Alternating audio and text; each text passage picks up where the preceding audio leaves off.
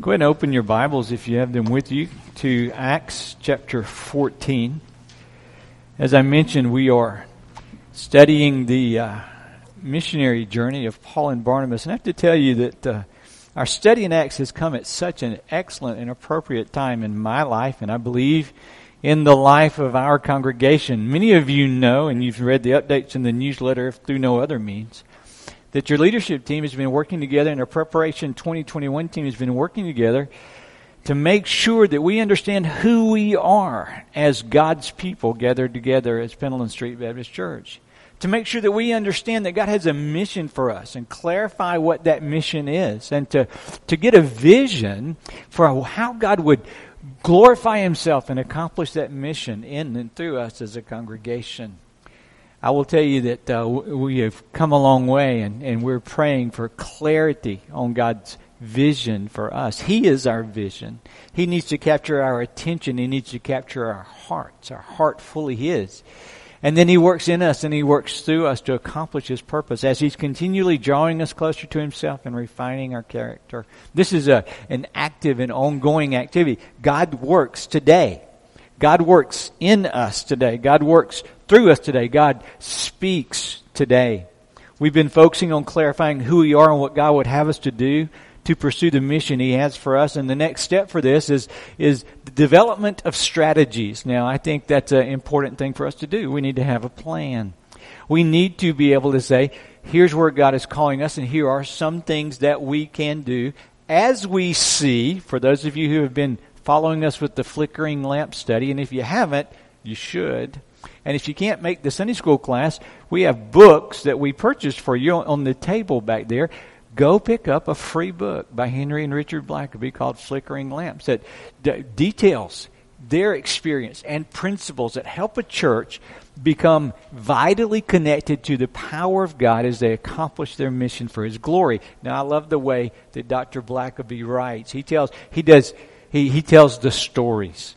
He can relate not only the theological principles and the biblical truths, but he relates and communicates in a way that speaks clearly to your heart. And I would encourage you to do that. But I want you to understand that what we're looking at and what he says very clearly and what Scripture repeats very clearly is that we want God to be glorified in us. We want to see where God is working. We want to move along with Him. We want to be obedient to all of the opportunities, all the doors that He opens for us. And we need wisdom as we do this. What is our strategy? What do we put on the calendar? What do we put in the church budget? How will we plan our days and map out our steps? And this is not only congregational. These principles apply to us as individuals and as families as well. But it should never be enough that we simply do church, or that we just gather once a week, or that we simply have a close circle of friends to walk through life with. There's always something more, something that's different, something that we should be investing our lives in. This morning, as we take another look at Paul's first missionary journey, it is my hope that we will understand and embrace our individual and family and congregational strategy to fulfill our mission of glorifying God by making mature disciples of all nations, starting in the West End, starting in our community. Paul and Barnabas in our text in Acts chapter 14 had been sent out by God. In chapter 13, we saw how the church at Antioch and the elders there under the leadership of the Holy Spirit had commissioned them, sent them out under the leadership of the Holy Spirit to do what God had set them apart to do. We've tracked them through Cyprus and to Antioch and Pisidia. We've seen the recurring pattern of they come and they preach and they face opposition and they persevere and God brings fruit. Now, this is not simply some sort of history lesson, even though that's fun, isn't it? History's always good. Not to be rewritten and changed, obviously, but to learn from. But particularly, history is recorded in Scripture so that we may see God's working and know more of God's character and how God has worked and how God does work. This is how God chose to work then and how God continues to work today. And there are many things that will change with time. Time changes. But there are some things that will never change. The sinfulness and depravity of mankind, the need for a Savior, the grace of God, the common grace of God and the saving grace of God. But there are some things that we must not allow to change. The unchanging truths of God's Word, the gospel once and for all delivered to the saints. And so picking up in Acts chapter 14, read with me just the first few verses together. And we'll be reading this passage, referring back to it as we go through our time together this morning. Now they've left, as I said, Cyprus, and they've come to Antioch and Pisidia, and now they're traveling on, filled with joy in the Holy Spirit, by the way. Now at Iconium, they entered together into the Jewish synagogue and spoke. And that's, you need to get this. When we talk about what the strategy is, I want you to see what their strategy was, how God set them up to be missional, or to be on mission. They entered together into the Jewish synagogue and spoke in such a way that a great number of both the Jews and the Greeks believed. But the unbelieving Jews stirred up the Gentiles and poisoned their minds against the brothers. So they remained for a long time, which is isn't that a great juxtaposition? They had enemies who were poisoning the Gentiles' minds against their brothers, but they remained. They stayed.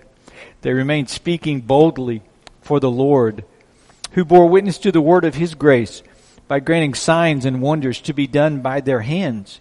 But the people of the city were divided. Some sided with the Jews and some with the apostles. That's small a, those who had been sent out on this missionary trip.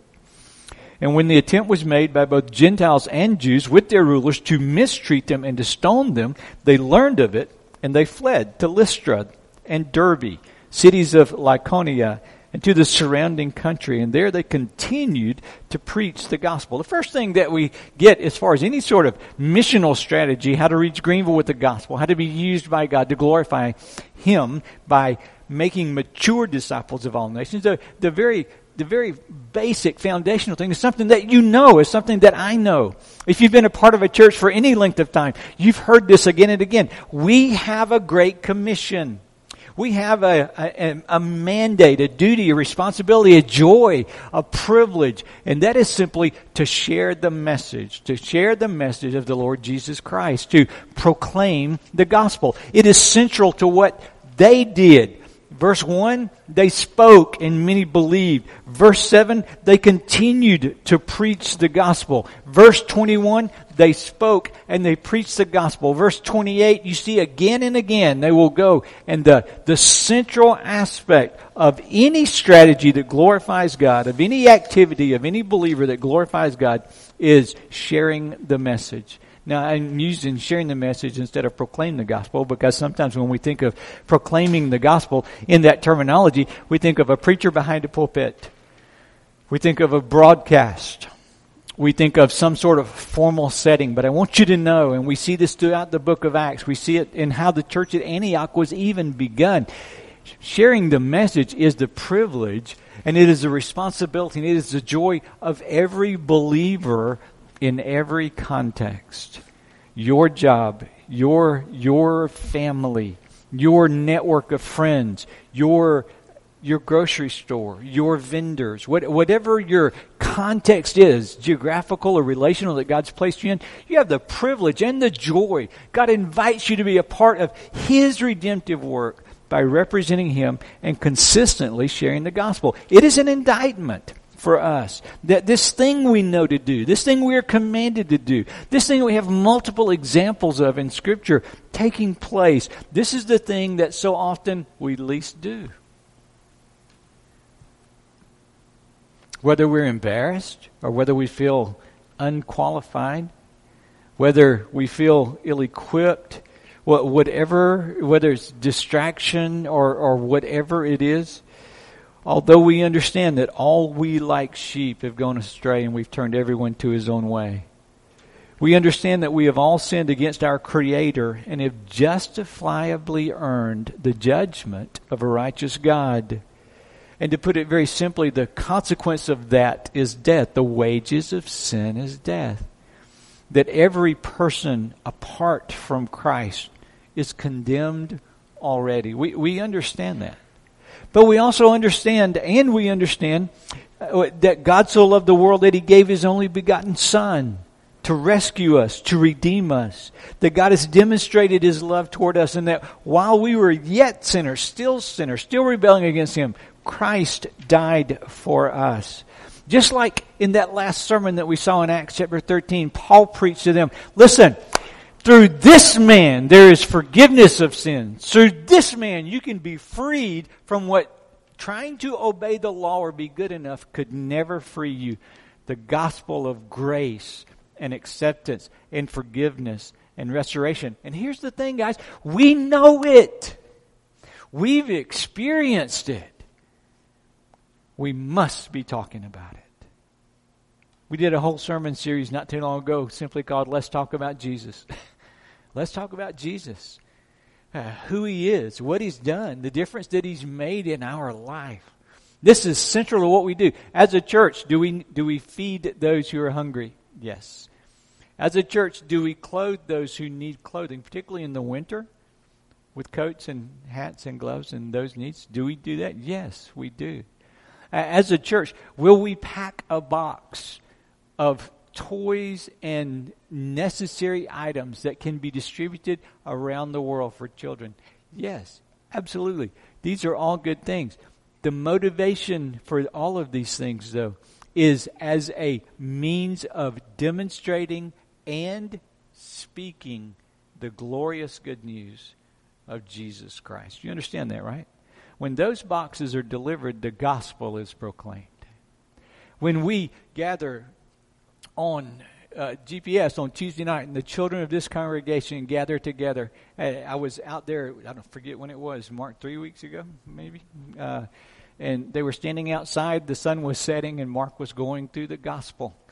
Lost salvation through Jesus Christ and repentance and faith. When we do what we do it as a platform because we have something that is more valuable than anything that passes away temporally, and it is forgiveness of sins in the Lord Jesus Christ. God gives us the miracle of being saved and born again, of being brought from death to life, and to be at peace with Him, to be forgiven, to have our guilt removed, to be restored, and to be made whole in our relationship with them.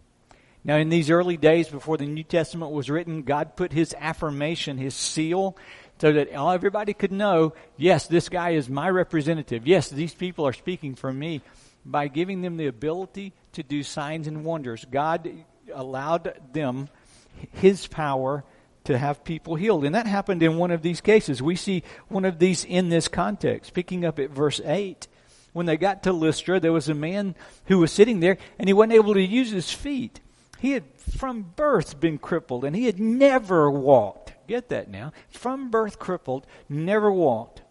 He listened to Paul speaking, and Paul, looking intently at him and seeing that he had faith to be made well, said in a loud voice, "Stand upright on your feet." And he sprang up and began walking. Wow. The power of God on display in the body of this man who was crippled and had never walked. He didn't have to take walking lessons. You understand that, right? He was immediately made whole and immediately able to walk. This was a great miracle, testifying to the crowds that Paul and Barnabas were apostles, were sent out representing God and bringing His message of salvation. Paul, capital A apostle, Barnabas, small a apostle, brothers in Christ sent out to proclaim the good news. Now, immediately in this context, there was a problem. I don't know if you guys have heard the story. We'll read it. In Lystra, in that city, the Roman gods were worshipped. And of the Roman gods, there was a legend that had come down that was certainly common at the time. And it was that Zeus and Hermes had come down in the form of men and had tried to be accepted by the people, and it was looking for hospitality, but they were treated rudely and rejected, and so they punished the people. Well, when these people saw Paul and Barnabas and the miracles, the hand of God upon them, they responded in what we would consider to be an unusual way. Picking up at verse 11, when the crowd saw what Paul had done, they lifted up their voices, saying in Lycaonian, "The gods have come down to us in the likeness of men." Barnabas they called Zeus, and Paul Hermes, because he was the chief speaker. So they figured Barnabas was Zeus, that's the boss. And then Paul was his representative, Hermes the speaker. And the priest of Zeus, whose temple was in the entrance to the city, brought oxen and garlands to the gates and wanted to offer sacrifice. with the crowd. Sacrifice to Paul and Barnabas with the crowds. Now, can you imagine how Paul and Barnabas must have felt? First, can you imagine? This is not their goal, not their intent at all. This is as bad a misunderstanding as you can get. Here they are, faithfully proclaiming the Word of God. God displays His power through the miracle of healing to this man that is now able to walk as a demonstration of the power of God, and yet they ascribed it to Paul and Barnabas. And Paul and Barnabas, they responded, verse 14, when the apostles Barnabas and Paul heard of it, they tore their garments, and they rushed out into the crowd, crying, "Men, why are you doing these things? We are men, just of a like nature with you, and we bring you good news." Now, what is the good news? That you should turn from these vain things to a living God, who made the heavens and the earth and the sea and all that is in them, in past without witness. For He did good by giving you the rains from heaven in fruitful seasons, satisfying your hearts with food and gladness. Even with these words, they scarcely restrained the people from offering sacrifice to them. Listen, as we share the message, it's going to be intimidating and we're going to face challenges. We need to understand that sometimes this task is difficult. Don't think it wasn't difficult for Paul and Barnabas. The first thing right off the bat, they're misunderstood. They're misrepresented. But they continued to share, and they shared faithfully. Now, there are three words, if you're taking an outline, under share the message, there are three things that I want us to clarify here that is in this section of this story, this account that takes place. First of all, we need to share faithfully, being faithful to the truth of the gospel of the Lord Jesus Christ. Imagine this. Paul and Barnabas have just been used by God to conduct this miracle where this man who had never walked now jumps up and he stands up and he's whole and he's walking completely. The people come and there's a big crowd now. Certainly there's a crowd. But they want to offer sacrifices to Paul and Barnabas. And so now they've got this crowd. They could have placated the crowd. I'm glad you've all decided to attend today. With the authority that you're granting to us, don't offer a sacrifice to us. There's only one word.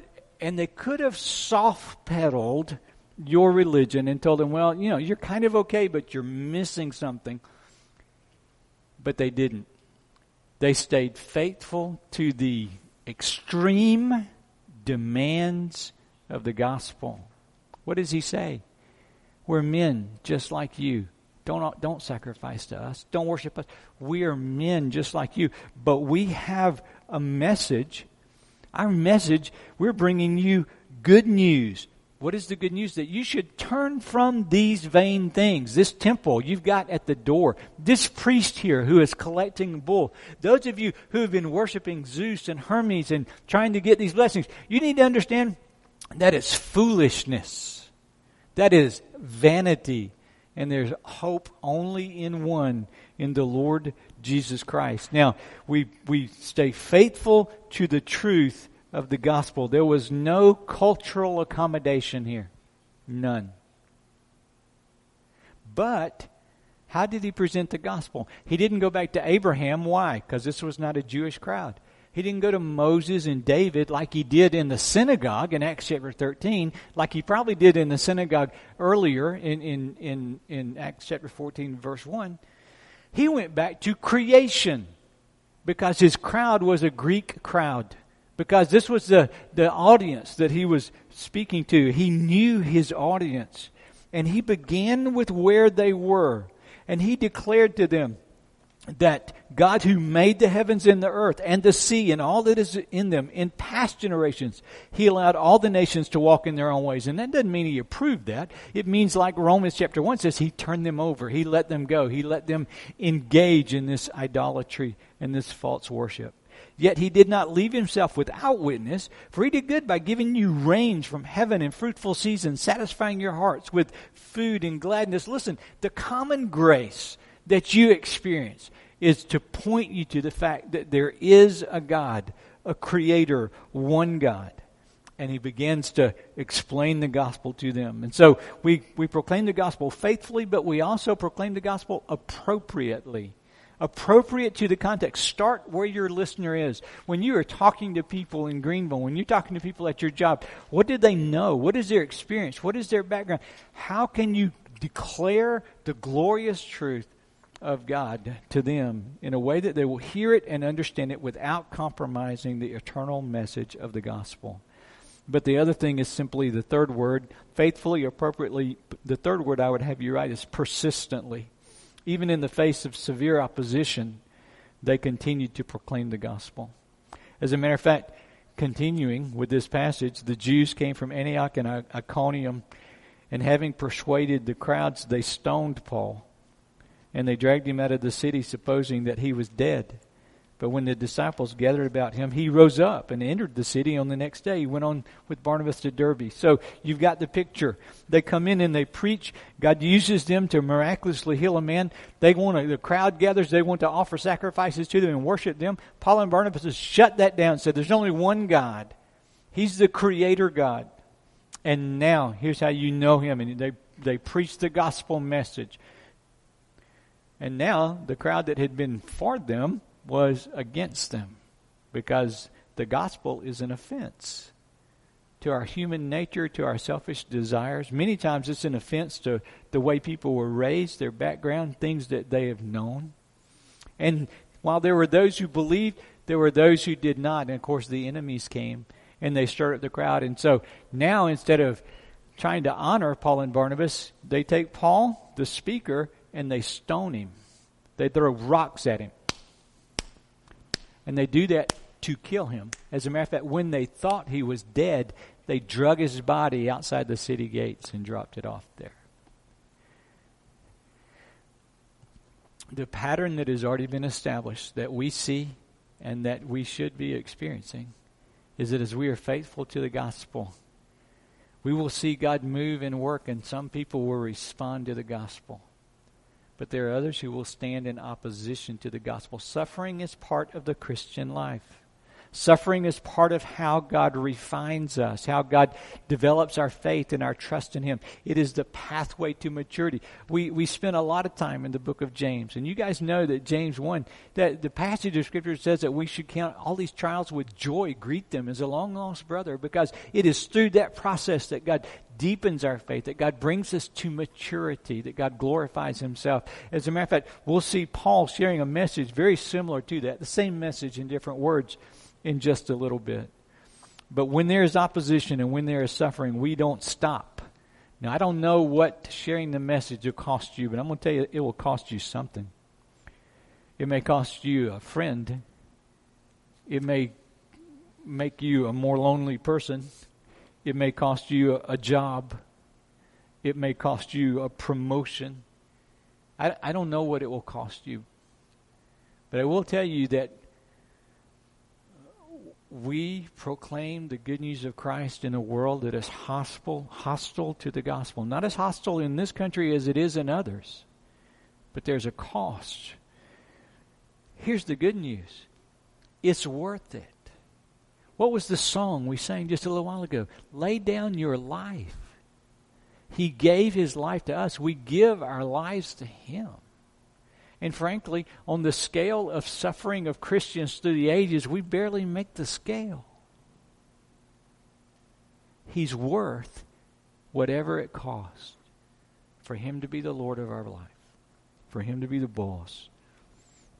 It's what Paul said to the Philippians in chapter 1, verse 29 of Philippians. He says, "It has been granted for you that for the sake of Christ you should not only believe in Him, but also suffer for His sake." Central to reaching Greenville with the gospel is to speak the message of the gospel, to speak it faithfully, to speak it appropriately, to speak it persistently. Now, the second part of this strategy is equally interesting.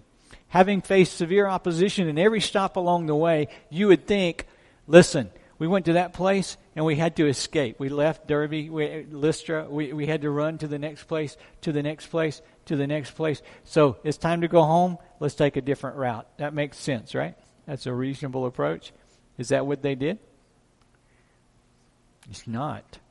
Matter of fact, let's pick up in verse 23. When they had preached the gospel to that city and made many disciples, they returned to Lystra and to Iconium and to Antioch, strengthening the souls of the disciples, encouraging them to continue in the faith, saying that through many tribulations, here's the message, through many tribulations, sufferings coming, we must enter the kingdom of God. Let me tell you what they did. They shepherded the people. So whatever strategy that we have in your family, whatever plans you have in your life, whatever strategies we develop as a congregation, the gospel is central. We share the message. Amen? Somebody say amen. Say it loud. Amen. We share the message. We share it clearly. We share it faithfully as it's presented in the New Testament, the gospel that we've experienced. We share it appropriately in multiple contexts in our communities and in the context that God places to live our lives. And we share it persistently. When it gets hard, we don't stop. As a matter of fact, sometimes we just go to the next place and start all over again. And sometimes we stay in the same place and get louder. Following the leading of the Holy Spirit, the gospel is central. But we are not in the business of simply making converts. This is not the idea where you preach the gospel, people respond, and you say, God bless you, and that's it. There's no further care. Paul and Barnabas turned around and went back to the cities where they had faced persecution, town by town, congregating those believers together. And he spoke to them. What did he do? It tells us in the text. He strengthened them in their soul. He encouraged them. Now, how did he encourage them? It's going to get hard. We must face difficulties. Many difficulties. This is how God refines us. This is how God develops our faith and trust in Him. This gospel that He proclaimed that was an offense is now in their hands, and they're going to experience some of the same things that He has experienced. And so He teaches God's Word to them. Now, it's not explicit in this text exactly what He taught them, but it's explicit throughout the New Testament what Paul taught. He taught the Word of God. He taught the life of Christ. He talked about, in other texts that he's written, I am crucified with Christ. Nevertheless I live, yet not I, but Christ lives in me. And the life which I now live, I live by faith in the Son of God who loved me and gave Himself for me. Paul and Barnabas, what were they doing in Antioch? They spent years at Antioch equipping and teaching and nurturing and feeding the people. And so now these people who have believed, they're going back town by town, and they're strengthening them, and they're encouraging them, and they're preparing them to face whatever difficulties they face so that they can stay faithful. And so why would you do that? Because they loved the people. They shepherded the people. They cared not how many people they got to report back when they got back to Antioch. They cared for this man who was saved out of a Greek background, this man who was whatever his job was in that place, this family, this woman, this child. They knew them, they loved them, they invested their hearts and their life in Him. Whatever strategy we engage in has to be a strategy that loves people. Amen? Has to be a strategy that loves people enough to invest in them, to teach in them, to nurture them. Whether it be teaching a class, whether it be developing a relationship with a new believer, a young believer, and you just meet with them on a regular basis to instruct them in how to study the Word of God and how to pray and how to walk in faith and how to go through difficult times. We don't leave people hanging in the way that God does in God's original plan and God's plan that He established and that we've been studying all along is He congregates people into a church. We see that Paul didn't just meet with a few, he congregated them. And the other thing that he did here was he appointed leaders. He appointed elders. Verse 23, and when they had appointed elders for them in every church, with prayer and fasting, they committed them to the Lord in whom they believed. The next part of this strategy, guys, God's strategy seen very clearly in the New Testament. Our strategy as a congregation obedient to God is to start new churches. We share the message. We shepherd the people. And we start new congregations. That's how Antioch was started. By the way, this is not simply identifying a church planter and going and sending them out. This is full engagement. This is prayer. This is engaging our resources. This is engaging our energy and our time to be a congregation that replicates itself and that plants churches. It's important that we understand that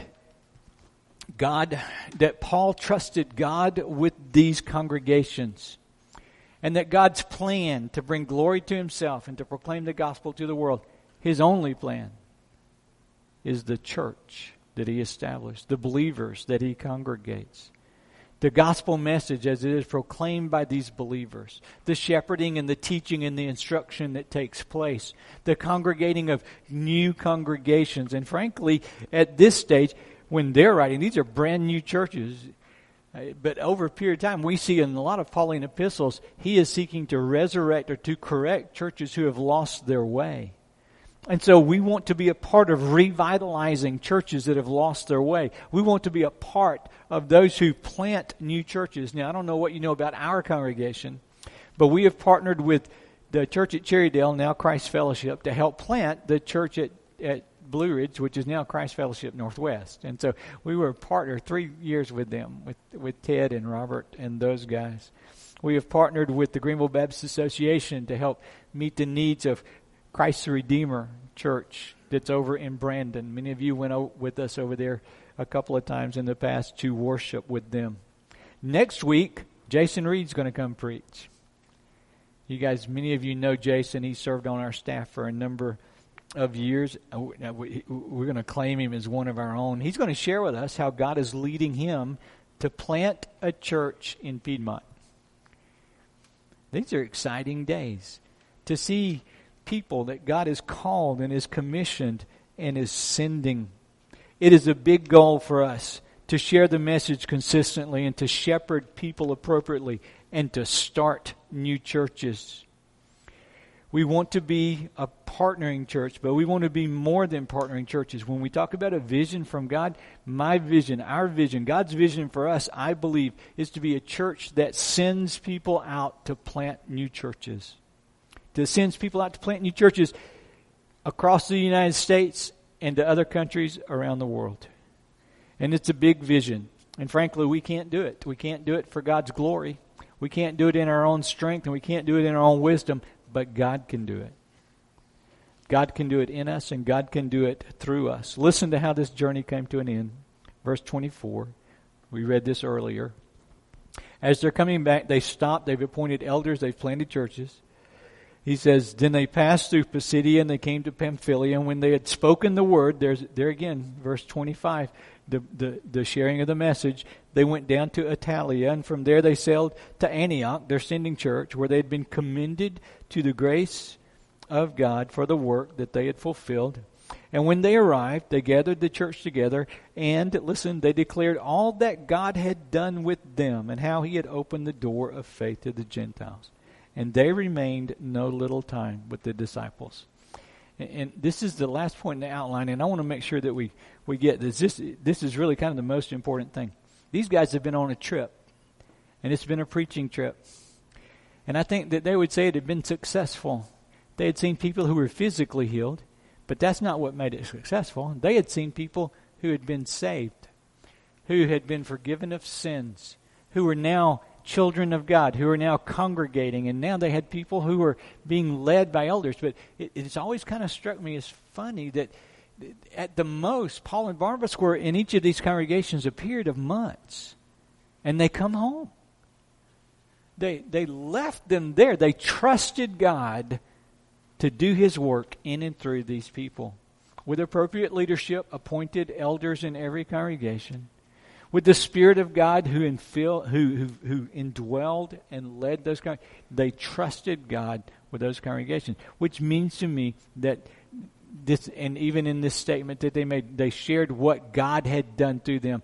The undergirding of all of this was dependence upon God through fervent prayer. Fervent prayer. Fervent prayer. So if you are taking notes, the undergirding of all of this is that we need to be a people who pray fervently. Why? Because it's not our work, it's God's. Why? Because if it's done in our power, it doesn't glorify God. Why? Because God can accomplish what no one else can. I had a seminary professor who told us young preacher boys, you're going to get called to a church, and they're going to look at you and they're going to say, you're our Savior, you take care of us. And you need to understand from the very beginning, you can't do it. That's not your job. It's not your calling. Some of you are going to be perceived as the rescuer of the congregation. If you rescue the congregation, it's going to be temporary and it's going to be sorry. You need God to rescue the congregation. Just as He's rescued you, He rescues them. You are not God's gift to ministry. Ministry is God's gift to you. God chooses to live His life in you and through you to accomplish His purposes. And God can do what you can't do. We get so, and I'm guilty of this, and I want to make sure that we get this really clearly as a people. We're developing missional strategies. What does that mean? Listen, we don't have to come up with new stuff. The Bible makes it clear. We share the gospel. We share the message. We love people. We shepherd people. We invest in their lives. This is not a really hard thing for us to do. We start churches. We revitalize existing churches. We congregate people so that the Word of God is proclaimed and infused into the life of people. But whatever we do in the power of God, which we have as the children of God. Paul in Ephesus, Ephesians chapter 1, when he's praying for the church at Ephesus, he says, I pray your eyes will be opened. I pray that God will turn the light on. I pray that you'll understand something. What? The same power that raised Christ Jesus from the dead is working mightily in you. Nothing is impossible with God. He can do exceedingly abundantly all that we can ask or that we can imagine. And so our lives are lived for His glory, and He brings fruitfulness. Where the gospel is proclaimed, I always find this interesting. Where the gospel is proclaimed, there are always two responses. There's never an apathetic response in these passages. There are two responses. There's the receiving of the gospel, the surrendering of a life to Christ, forgiveness and freedom. Or there's opposition and resentment, criticism and scoffing and even persecution. As the people of God, we trust in the faithfulness of God to accomplish His mission and His... That's 2 weeks in a row that I've been preaching that's happened. To accomplish His mission and His purpose in us and through us. Isn't God good? Aren't you glad to be a part of what God's doing in this congregation? Aren't you glad to be a part of what God's doing through multiple congregations across the city of Greenville? Aren't you glad that He's given us a mission field, a mission to accomplish, and the means by which to do it through sharing the message, through shepherding the people, through starting new churches as we depend on Him, praying fervently. Folks, God is at work. And I pray that our eyes will be opened, that we might see where He is working, we might see where He is sending and deploying us, that we might clearly see the strategy, the steps, the budget, the calendar, the resources, the investment that God would have us to make as He protects and provides, as He saves and as He calls, as He transforms life, and as He brings glory to Himself. It is a great mission to be a part of. It is a great mission to be a part of. Father, thank You for the privilege that we have, by Your grace, to be a part of this work. We think of Paul and Barnabas and their mission trip, and sometimes we think, oh, they took a short-term mission trip. Isn't that cute? And it is so far from cute. They traveled, they preached and they proclaimed. They met in synagogues and they met wealthy people and they met poor people. They met Greeks and Romans, Italians. They met Jewish people. They met those who were religious and had forgotten God. And they met those who never knew God but were worshiping idols. And yet they were faithful to consistently proclaim the message of Jesus Christ, to proclaim forgiveness of sins through Jesus on the cross. And wherever we start a gospel conversation, Father, we are grateful that it always takes us to the cross of Christ. Christ crucified, Christ risen, Christ coming again.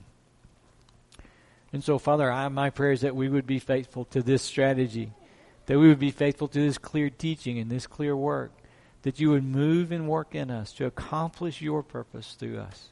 It's exciting to be one of your children involved in your task. We love you and we thank you. In your name I pray. Amen.